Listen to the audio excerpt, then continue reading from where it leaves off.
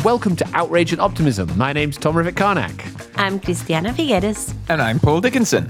This week, we talk about the issues emerging in the US from the Trump withdrawal to the narratives in Fox News in relation to climate change.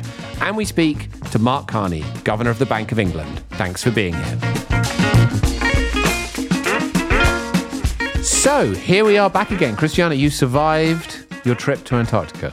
Well, yes, but... You didn't just go, actually, did you? Yeah, exactly. I was going to say, we also survived the patience to wait for the podcast, because I do have to apologize to Clay that when we were on the boat, we had very primitive equipment and we had absolutely no practice at this. And I'm afraid that I sent Clay 23 different files that he had to stick together in some coherent fashion. So with many apologies to Clay, but I think, Clay, thank you very much. I think you did a brilliant job for it to sound as though we had actually recorded the whole thing in one fell swoop. And I think it was quite fun just to hear those sounds from way down under the white continent. It was amazing. Anyone who didn't listen to it, last week's episode was a sonic journey to Antarctica, presented, I have to say, extremely ably by Clay Carnell, whose services we will be engaging again very soon. And the penguins that sound like donkeys, which you're not expecting. Right, so this week, given that we've been out in a way for 2 weeks, because last week was the Antarctica episode, there's been a lot going on, plenty of reasons for both outrage and optimism.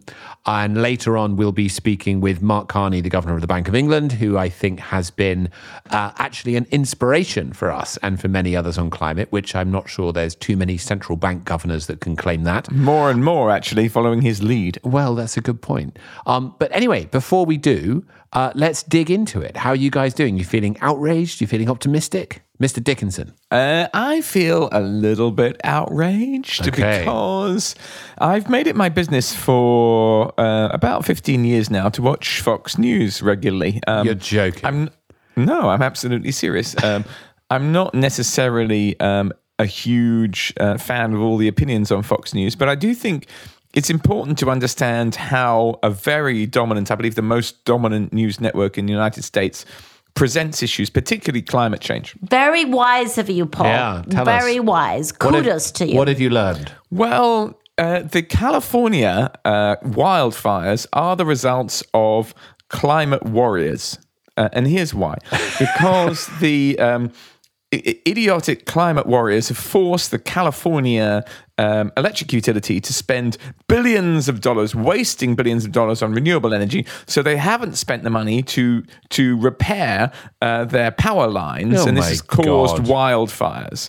And there's a long editorial to that effect. And I'm outraged that when our planet itself is being threatened by climate change, a major news network would be so unbelievably irresponsible as to try and fool the public that renewable energy had some role in causing those terrible fires. I'm sorry to say, but I think Rupert Murdoch should be unbelievably ashamed of himself. It's Lachlan now. Well, sorry, forgive me. Whichever member of the Murdoch family it is, Fox News just must not make these kind of misleading statements about climate change to the public, because I think, over the decades ahead, the people responsible for making those kind of statements will deeply regret being so misleading. It really upset me. It's interesting, and to me, what it makes me think is that there is a school of thought in climate change that once the disasters get big enough, then that will naturally lead to the sort of emergence of rationality in response to them. But actually, what you've just said makes me think is there is no such straight line at all, right? In fact, the line can get even more curvy. There's no way we can wait for the disasters to get so big that people will begin to respond to them in a positive way. They will just warp the truth in bigger and bigger ways. There has to be a different route to solving this. Christiana's shaking her head. Yeah, unless people come out and stop this somehow. Paul, did Fox News cover the fires in Australia with a similar interpretation?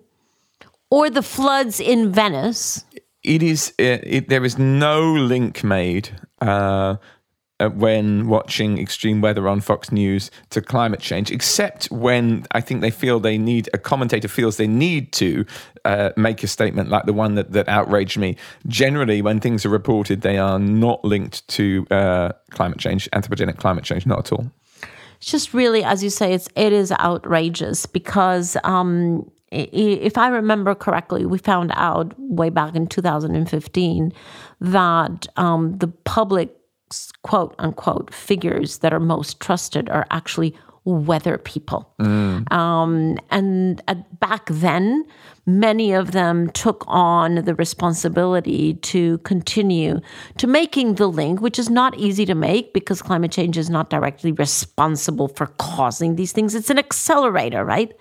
And so it does have one wrinkle of nuance.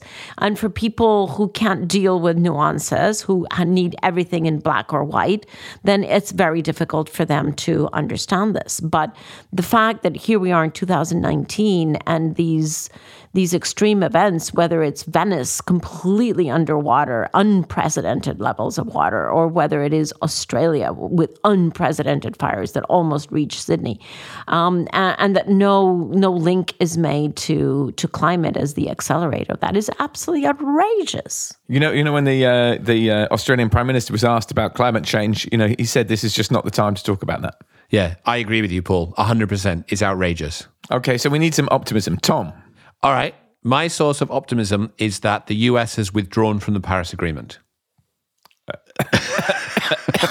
Right. So hear me out. Obviously, in a larger sense, the US withdrawing from the Paris Agreement is not good news. But we've seen this coming, and the disaster happened 4 years ago, right, when Trump got elected. And this has just been a run of misinformation and lies ever since then. But the reason why I say I am optimistic about it is the degree of mobilization that has happened in the wake of that pullout. And the numbers are just amazing, right? I mean, 70% of US GDP is still covered by firm commitments to actually meet or exceed the objectives in the Paris Agreement. That is 65% of the US population, and over half the greenhouse gas emissions are still covered. So, I mean, I'm not in a way... I would be delighted if we had an enlightened president who understood the importance of this. But what is amazing, and I think it speaks to the need now for broad coalitions that goes beyond national governments into all kinds of other stakeholders. The optimistic side is that what we're seeing is that government can no longer stop this. Even if the government is giving the most skeptical, negative message towards climate change, the society still moves forward. And the temporary absence of leadership in the US is not going to stop this moving further forward. Now, the downside, the exclusion from my optimism is what this may do, or the license this may give to other international leaders to actually begin to dial down their own ambitions. Christiana, do you think that is likely to happen? Well, we haven't seen it yet because of that, right? Right. But let me just start with neither outraged or optimistic. If I can use as an exception a different adjective, I'm downright amused. I am just so amused because, first of all, I remember when Mr. Trump first announced this when he was newly elected, and I was on travel, and I was sitting in my hotel room, and we all knew that he was going to announce this, and I sat in front of the TV with a little piece of paper and a pen, and I said, right, every time he says something that is factually correct, I'm going to write it down. And I finished the speech with a completely blank document, right? Blank page in front of me. Because he said nothing accurate. Every single thing that he said was incorrect, factually incorrect, just lie after lie after lie. Or maybe just misinformation, whichever. I don't know if he knew that he was saying something incorrect or not. But in any event, not one sentence was correct, factually true. And so I was first very angry. And then I was just amused. I thought, how, it's really sad how the U.S. leadership has just lost all credibility, all leadership because of this kind of behavior. And I'm just continue to be amused that he thinks that with these things like pulling out of Paris, that he is going to resuscitate the coal industry out of the ashes, when the coal industry themselves, the CEOs, told him, there's no way that we can bring coal jobs back. Forget about climate. It has nothing to do with climate. It's basically because whatever coal industry is left has been completely automated. So we can't really bring any jobs back. And furthermore, coal has been rendered completely uncompetitive by gas. And so, he just continues to say that now he has so many more jobs in coal, tra-la-la, tra-la-la. It's just really pathetic. And it's amusing because you have to take it with a sense of humor, because otherwise your liver really explodes. You have to, and it also stops you from realizing from thinking that it's normal, right? It makes you realize that this is not a normal state of affairs. Actually, in most other cases, we would at least have some kind of coherent policy from the US, even if we disagree with it. Whereas at the moment, it's just insane. Insane. Well, but not an accident, remember. I mean, there are commercial interests that want it to be that stupid. One addition, and I know you're not meaning this when you say amused, is, there's a real dark side to what he promised as well. And I saw this last year. I went to West Virginia with a group of leaders to meet people who had, to a county that had voted overwhelmingly for Trump, that was highly reliant on coal. And what kind of killed me was the fact that they bought his narrative, right? They kind of bought into the hope. They were like, it's all coming back. The price is coming back. It's going to be like the good old days, etc. And it was kind of heartbreaking, actually, because you realize that they've been used politically for his ends, and he has never met their need. And he can't. And he can't, right? Yeah. And I mean, I don't know whether he knows that or not, but that is an amazing betrayal, that he's even betrayed those vulnerable people who thought he was helping them. Christiana, you're our last chance for optimism. The other bit of amusement, I must say, is that it does seem like someone in the White House finally did read the Paris Agreement. It took them a couple of years to read it, because when they first announced it, they said they were immediately withdrawing. And I think in the meantime, someone has read it and realized they couldn't start the withdrawal process until the 4th of November of 2019, which is when they announced that they were starting. And they cannot really exit until the 4th of November of 2020, which, for my amusement, is one day after the election. And that was John Kerry's specific inclusion, was it not, in Paris? No, because the date is not provided in the Paris Agreement. It's from the date in which it was ratified. But that provision of the wait, my memory anyway, is that was his idea. Oh, of the 1 year wait. Yeah, the 1 year wait. Yes, yeah. Yes. I mean, it provides certainly a certain stability to, intended policy. So that's a very good thing. Anyway, the point is that we have no idea what the U.S. elections are going to be in November 2020. But there is either we will have a different president-elect who then would be able to rejoin the Paris Agreement with a signature, because they would do it by executive order, or we would have the same absence of brain that would lead us into really withdrawing. And there I do actually have concerns, because 4 more years may have some impact on emissions in the United States. I'm more concerned about the political echoes that it would have to other countries that are finding it admittedly rather difficult. Right. And to give them political cover and an easy excuse to not do their homework, that really is concerning to me. Donald Trump allegedly, according to Stephen Colbert, the comedian, is talking to his associates about another series of The Apprentice after he finishes his term. And the words stick in Colbert's gullet, and he pulls out his phone and he says, after his term, note to self, live. That's how many of us feel, Anyway, so how about a true leader in the world, Governor Mark Carney of the Bank of England? Right. No, you're absolutely right, Paul. So Mark Carney has just been remarkable on this. And my memory is that even in 2015, a few months prior to Paris, he gave a very famous speech to a range of financial leaders. And he talked about the potential jump to distress that financial assets would endure if climate was not dealt with, as in they would suddenly become subject to a major change in valuation as a result of climate change. And since then, he's really led the world in trying to get the financial system to really get on top of this, building on much of the work that CDP, under your leadership, Paul, has done for many years around disclosure and measurement, and adding different pieces and taking a different lens, but just using that seat, running a central bank to really elevate this issue. Far faster and higher and globally more successfully than anyone has done before. So salute. Let's go talk to Mark Carney. Awesome. Let's go.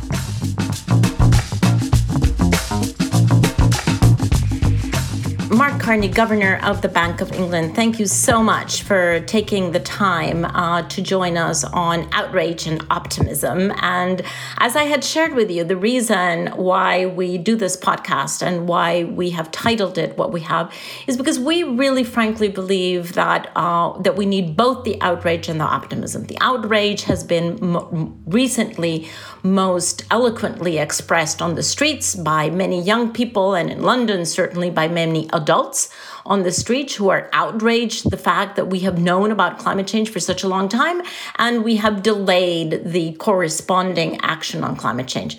But we also very firmly believe that we need optimism. We don't believe that we can fall into despair and paralyze what our minds or our hearts, and that we actually need to remain optimistic in the sense that we need to be committed to solving this in a timely fashion.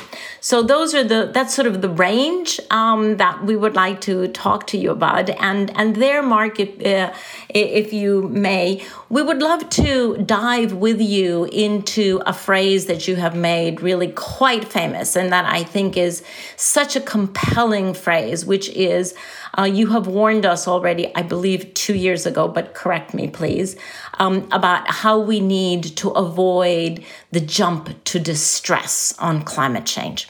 So first, I just wanted to invite you to share with us, what did you mean when you coined that phrase? What did you mean by the jump to distress?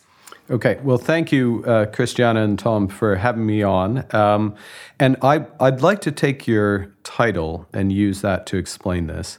And if you bear with me for a minute, I'm going to refer to a bit of economic history, or a great economic historian. Excellent. A gentleman named Hyman Minsky. And what Minsky did is he understood cycles of optimism that gradually build and based on something that's fundamentally good.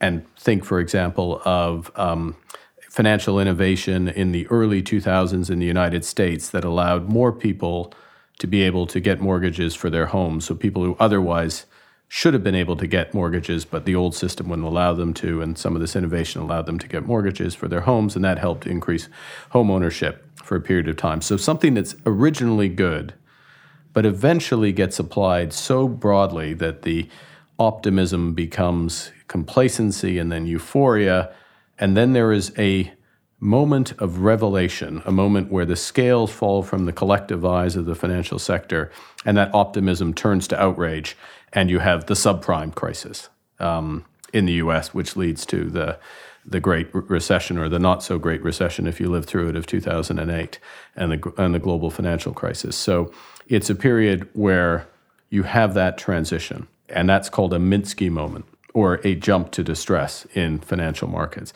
And so let's look at the analogy with climate change. Well, we don't have something that's fundamentally good necessarily, as you know very well, but there is in many circles, there still is a complacency about the scale of adjustment that's necessary, or the degree of preparedness of certain companies or countries or sectors. And the risk that we worry about as financial regulators is that this goes on for too long, this complacency, this, I'll call it optimism, misplaced optimism about how ready the system is, financial system, underlying economy is to address climate change, to move us to net zero.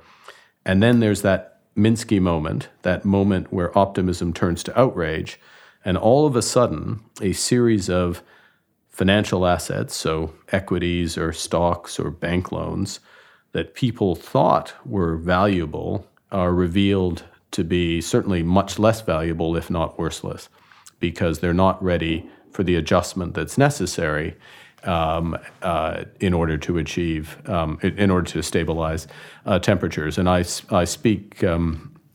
I'm speaking obviously from the Bank of England, from the UK, where the government has legislated the Parliament has legislated rather for net zero by 2050. And what we need to do is to put the financial system in a position so they can make those judgments today. They have the information and the tools to make those judgments today about how ready certain companies, financial institutions, sectors, countries are for that adjustment, so the system doesn't suffer this sharp adjustment, this jump to distress, this move from optimism to outrage that will damage financial stability much more broadly. Well, it seems to me that we are sort of stuck there between a rock and a hard place, because we certainly agree with you that there is urgency about this. Science tells us that very clearly. And at the same time, you have warned us, and I think it is by now common wisdom, that that transition cannot occur precipitously. It has to be something that is planned, that is organized, that is smooth. So it from the point of view of, let's say, the fossil fuel industry, it's a very difficult situation that they have, in which they can't be too far ahead of themselves or of each other, because shareholders will punish them. On the other hand, if they delay too much, they will have a jump to distress, and they will lose their entire value of their high carbon assets. So from the point of view of those fossil fuel industries, and some leaders in that industry are really very, very sincerely trying to figure out, what is this transition all about? How do they do it? How do they keep their shareholders and their customers and their integrity, as well as their business continuity? How do they save it all? From a financial point of view, when you see these companies, and particularly the fossil fuel companies, how do you see, is there any way to figure out that transition that obeys both the urgency but also the smoothness? Yes, there is, and I think we can generalize it from the fossil fuel industry, but I'll stick to your example, which is there's a need for information, and that information is not just static. In other words, it's not just information about carbon footprint today, so the fuel mix of an energy company today, the energy mix, I should say, but where they're headed, so static and strategic. And so what is their transition path of that fossil fuel company or energy company, I might stress? When do they see a transition from, if they have coal, from coal to oil, from oil to gas, from gas to renewables, and within the new renewables spectrum? How are they investing? How are senior executives compensated, for example? How is this governed, consistent with the transition? And so all of that information is important for a bank that might be lending to that fossil fuel company, or an investor who might be investing your or my or people listening some savings or pension in that fossil fuel company in order to judge, is that company, quote, strategically resilient? Are they on a path that's consistent? And this is the important point. Consistent with the path that society has chosen. Okay, because in the end, there's an interplay between the strategy of a company, the information the financial sector needs in order to judge whether that strategy is right, and what society has chosen, what ultimately expressed through climate policies and consumer preferences in terms of what path that society, that country, that geography, this world is on. So it needs that information up front. If you give me a minute, I'll just make a point about on the optimism side about that information. And I know you know this, Christiana, but one of the things that came out of your work for COP21 in Paris was to get the private sector to come up with rules or standards for how to disclose this information. It's called the TCFD, run by Mike Bloomberg. And now we have, as we talk today, $120 trillion of assets of banks and investors and pension funds and insurance companies who now are asking companies from the fossil fuel industry, from other industries, to provide this type of information so that those who provide the capital, and it's ultimately all of our capital, people listening and people around the world, it's their capital, who provide that capital to make the judgment of who's on the right path, who's thinking about it, who's ignoring the issue, if that's the case, and therefore who should be rewarded and not. And is your sense, Mark, that in general the financial sector is, of course I'm going to put words in your mouth right now, is as aware of this really difficult transition and is playing their part in supporting this? Because it seems to me that the financial sector really has to have their eyes at least a couple of decades ahead and be making decisions today that are going to keep us safe for the next few decades. So what is your sense of either the financial sector in general, but then also love to know your opinion and your hopes and wishes for the network for greening the financial system as being done by your peers in other central banks? Yeah. So I think the first thing to say is that, and I apologize for using another phrase, but you and I have talked about the tragedy of the horizon, which is that in general, the horizon for the financial sector is too short for combating catastrophic climate change. In other words, by the time that the physical effects, and obviously many of them are manifest, but by the time they are widespread and the physical effects of climate change are manifest, it will be too late to arrest them. Okay, so this is about bringing the future to the present, as you put it. And first and foremost, the way that is done is through climate policy. I think we shouldn't forget that, and that's not financial sector policy, but that's whether it's a price on pollution, price on carbon, regulation, subsidies, other things that are infrastructure spending, other things that are consistent with the transition. So I'll just make that point. Now, that said, what has been happening in recent years, in the last few years, is that these issues around bringing the future forward, moving to a more sustainable financial system, are increasingly center stage. So I referenced the $120 trillion of assets. That's a big number for anybody, even the Bank of England. It's twice the size of the global economy. They are now looking for this information, first point. Secondly, financial regulators, and you referenced the Network for Greening the Financial System. So that's a group of 47 now, central banks and regulators that cover jurisdictions that those jurisdictions are more than 55% of global emissions. And what we're starting to do is to supervise our institutions, so banks, insurers, others, to see if they are managing these risks. They're asking these questions about we talked a moment ago about who's strategically resilient.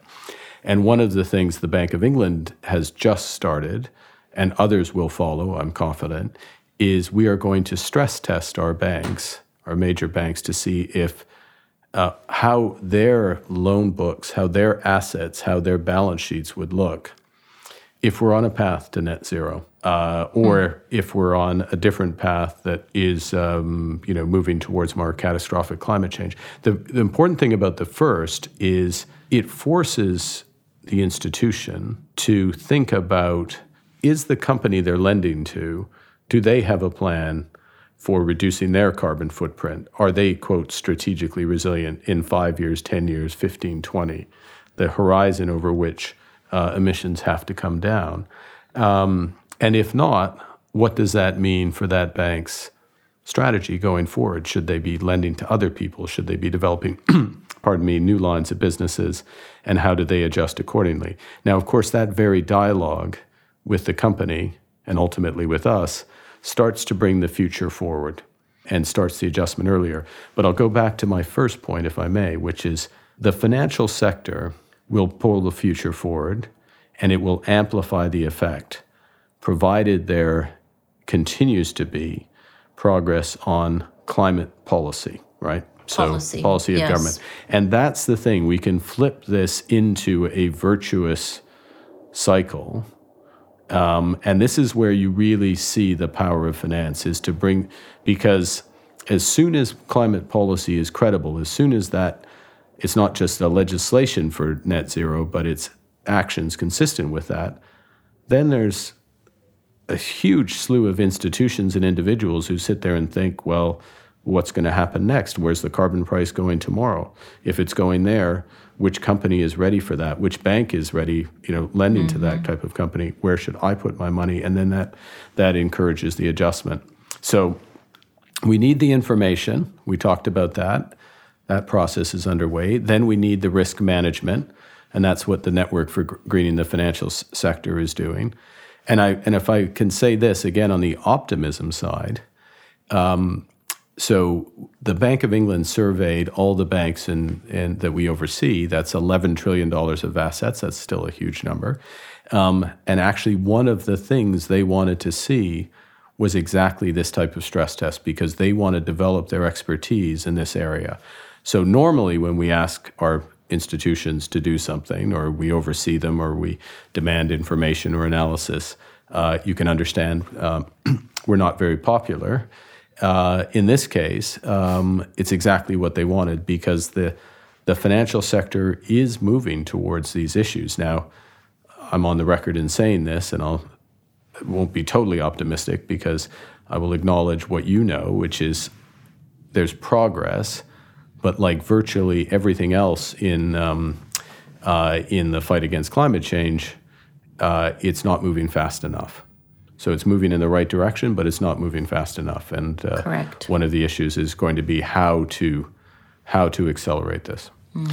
Mark, that's very interesting, and I think that the stress test point is particularly interesting. Just to go back to something you said earlier, you made the point that the assessment is whether or not these institutions are on a path that's consistent with the path society has chosen. And of course, determining that requires a degree of interpretation, as you know very well from the back and forth around a different issue, around Brexit. I mean, society may or may not choose a direction. The implementation of that looks very different over time, and it continues to change. And we see the same thing in climate change with the election of leaders who seem to go a different direction or a different speed. So, how can financial systems continue to take account? The threat doesn't go away, right, when society takes these bumps or goes in a different direction.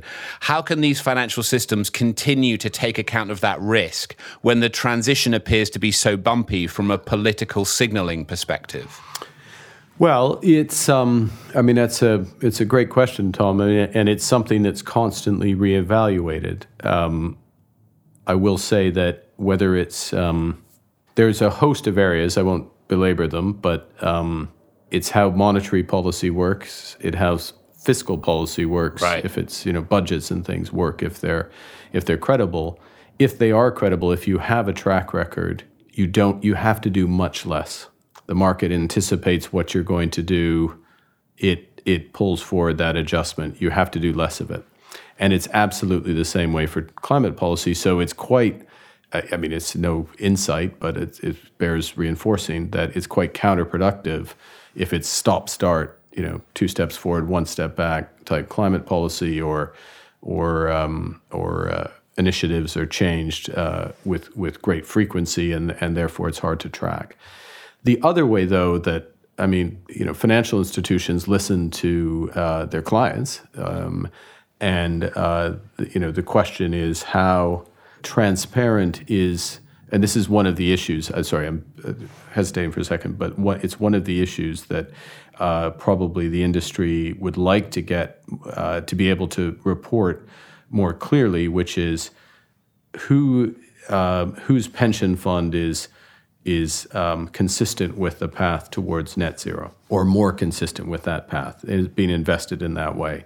If you're in the U.S., a mutual fund, or if you're here, an ISA or a UCIT, different words for basically the same thing, which ones are being invested in a way that's more consistent with that? And I think there's a challenge to come up with the right answer, the way to approach that. It's one of the things we're thinking about. And because the answer if the entire economy has to transition, and it does, in order to get to net zero, the answer isn't just in pure green activities. All the investment can't go into renewables, right? And Christiana started this discussion with the case of a fossil fuel company, unnamed fossil fuel company. And some of them are transitioning, as I said, from oil to gas through to renewables. And that is a process that, if they're big, takes, a number of years. Well, actually, for the transition towards net zero, not ultimately being at net zero, but for the transition towards net zero, that company is exactly the kind of company we would want the system to invest in, or individuals to invest in. Give them the money today so they can accelerate that transition. Mm-hmm.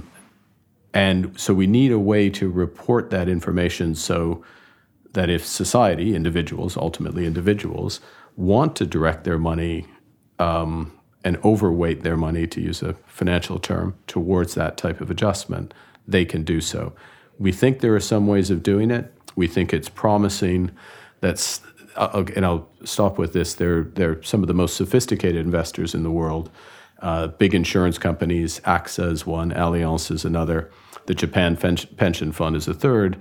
What they report is the degree potential, or the degree warming of their assets. For example, those are around 3.5, 3.7 degrees of warming, which on one level is quite a shocking figure. Given the objective is sub 2 degrees, and 1.5 is a stretch out of Paris, and we know that even that has big implications.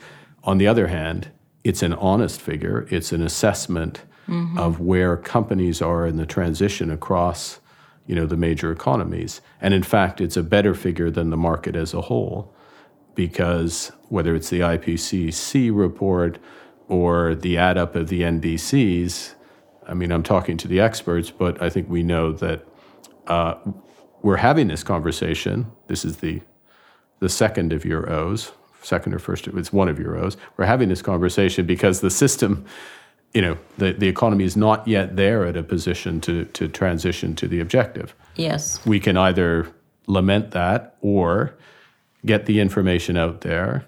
Governments decide on our behalf the climate policies, and then the financial sector can manage towards those, amplify and accelerate when there's credibility, and as authorities and the system as a whole, it would be good if people could track where things are so they could direct their own money accordingly. Mark, you point out quite correctly the critical nature of public policy enacted by governments. And that takes me to the COP26 that will be in Glasgow in the UK. And wanted to know, as you think about that, it's going to be a very, very critical COP for climate change, because speak about NDCs. This is when governments should be coming around the table to increase their ambition for the next 5 years at least. And that's not exactly where most of them are headed. And so I just wanted to know, I'm sure you, sitting in London, you're already at least mentally with one foot in Glasgow. And what is your sense as to what is the best that could be done for COP26, given that it will be in the UK? I'm sure you will be pulled into that in one way or another. And you are, of all of the financial thought leaders, you're probably the one that has really assessed this most deeply. So what are your hopes and expectations for COP26 next year? Well, that's a huge question, and I think to stick with the optimism, It's fantastic that it's a joint presidency, the UK and Italy, and that, and of course, this is a UN process, as you know well, so it's everybody in. It does help a bit, though, that Italy will be chair of the G20 the year after, and the UK the chair of the G7 the year after. So there's follow-through potential with some of the larger economies that whatever comes out of COP in terms of putting things into action more immediately. It would be natural, and obviously I can't speak for the presidencies, but it would be natural that there'd be a private financial component to this, by which I mean, or at least I would advocate, would pick up on some of the themes that we've been discussing today, which is, we should make sure that the foundations of a sustainable financial system, private financial system, are in place. There's obviously a role for public finance, but I'm just going to focus on the private system, which is, and to make it simple, I'll use 3 R's: reporting, so that disclosure, which companies, what's their carbon footprint today, scope 1, 2, 3, and what's their strategy going forward, and how do they govern that and compensate management. That's reporting, disclosure, public companies, consistent, across the board, so investors, providers of capital can make decisions. Second are risk management, that type of stress testing, and particularly around banks, but also insurers and other big pools of capital. How resilient how robust are their portfolios? Is there a risk of jump to distress, to go back to where we started, in their portfolios because they've invested or lent to companies that aren't ready for what society is asking? And then thirdly, to switch to optimism, is around returns. And there are huge opportunities in this transition. And which of our pension funds, mutual funds, insurers, investors, big investors, are they are they seizing the opportunities that come with the transition towards net zero? Can they report it in that way, and can we compare? And there is an opportunity because of the progress the private financial sector has made in recent years. There's an opportunity to bring together some of those best practices and try to establish those standards more broadly for the industry. And it does help. I think it will very much help that it's in the UK and being in Scotland as well, with a long tradition of far-sighted, prudent financial management, is entirely consistent with indeed, with moving from outrage to optimism and sustainability. Love it. Well, super. We were just going to ask you, are you more outraged or optimistic? But I think you've answered the question. I am more optimistic. I mean, I'll say from the financial sector, there is real momentum. I stand by what I said earlier. It's been moving. It has to accelerate, but there is real momentum, which creates the opportunity for it. I think some of the components, some of the big blocks of what's needed are clear, and others, it's a great thing about these processes. Others will come up with better ideas to supplement them. Amen. Amen. Mark Carney, thank you so much. We really appreciate this. We might try to get you back on next year as we're closer to the UK COP.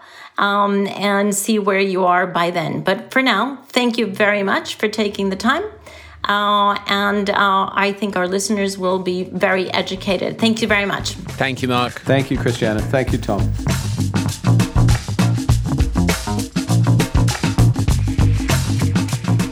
Well, what a privilege to speak to Mark, who has been such a champion and an ally for so many years in this issue, and really used his office to really remarkable effect in this area. What do you guys leave that conversation with, Paul? I mean, he is a great leader because basically he's behaving like an adult amongst children. Most governments, and I'm sorry to say this, but they're just like heavy cigarette smokers. They're smoking all these cigarettes. They're saying, oh yeah, there's a problem, there's a health risk. And they're basically doing nothing. And they're pretending everyone will do nothing. And they're just behaving like children. And Mark Carney is saying, I'm the governor of the Bank of England. We've been doing some interesting things in global finance for a couple of 100 years. And I will not accept that governments are that irresponsible. I don't believe governments are going to keep on smoking cigarettes. They're going to do something. And so it's my responsibility to work out what the impacts of that are. And I think it's his not accepting that governments will fail, basically, to tax carbon. His belief that governments are going to act and then requiring the financial infrastructure of the world to meet that reality. It is an act of epic adulthood in a world of children. I love it. An adult in a world of children. Well, as life would have it, I spent this afternoon with quite a few people in the finance sector internationally. And I had the pleasure of listening to Lord Mervyn King, who was the governor of the Bank of England just before Mark Carney, 2003 to 2013. And I sat there listening to him. This is the first time I've ever met him, and I'm sure he's a wonderful human being. But I sat there listening and thinking, oh my God, either there has been this change it's more than change, this transformation that has come to monetary policy in the UK because of a change of generation, because clearly Mark Carney is younger than he is, or Mark Carney is living up to the signs of the times. But the contrast between the two is just unbelievable. So Lord King stood up there and went through an analysis of the financial crisis that started in 2007 and went into 2008, and asked to the skies 3 times, there's no way that we could know, what is the next financial crisis going to be? There's so much uncertainty in the world. We have no idea where the next financial crisis is going to come from. And I thought, well, it's staring you in the face. Right. Then he went on to say, at some point, in our history, in our financial history, we were in the Great Depression. Now we're in the Great Stagnation. And that's where we are right now. And the reason why we are in this great stagnation is because we are failing to reallocate capital to those sectors that can actually have value growth over the long term. What an inspiring vision. And I'm like, well, dude, what? I mean, it was just so unbelievable that on the one hand, you have something as evident and as threatening to financial stability worldwide, not just in the UK, as climate change, and that this man who was the governor of the Bank of England is completely blind to it. And then you have his successor being the champion of it. Right. And it was just such a stark contrast.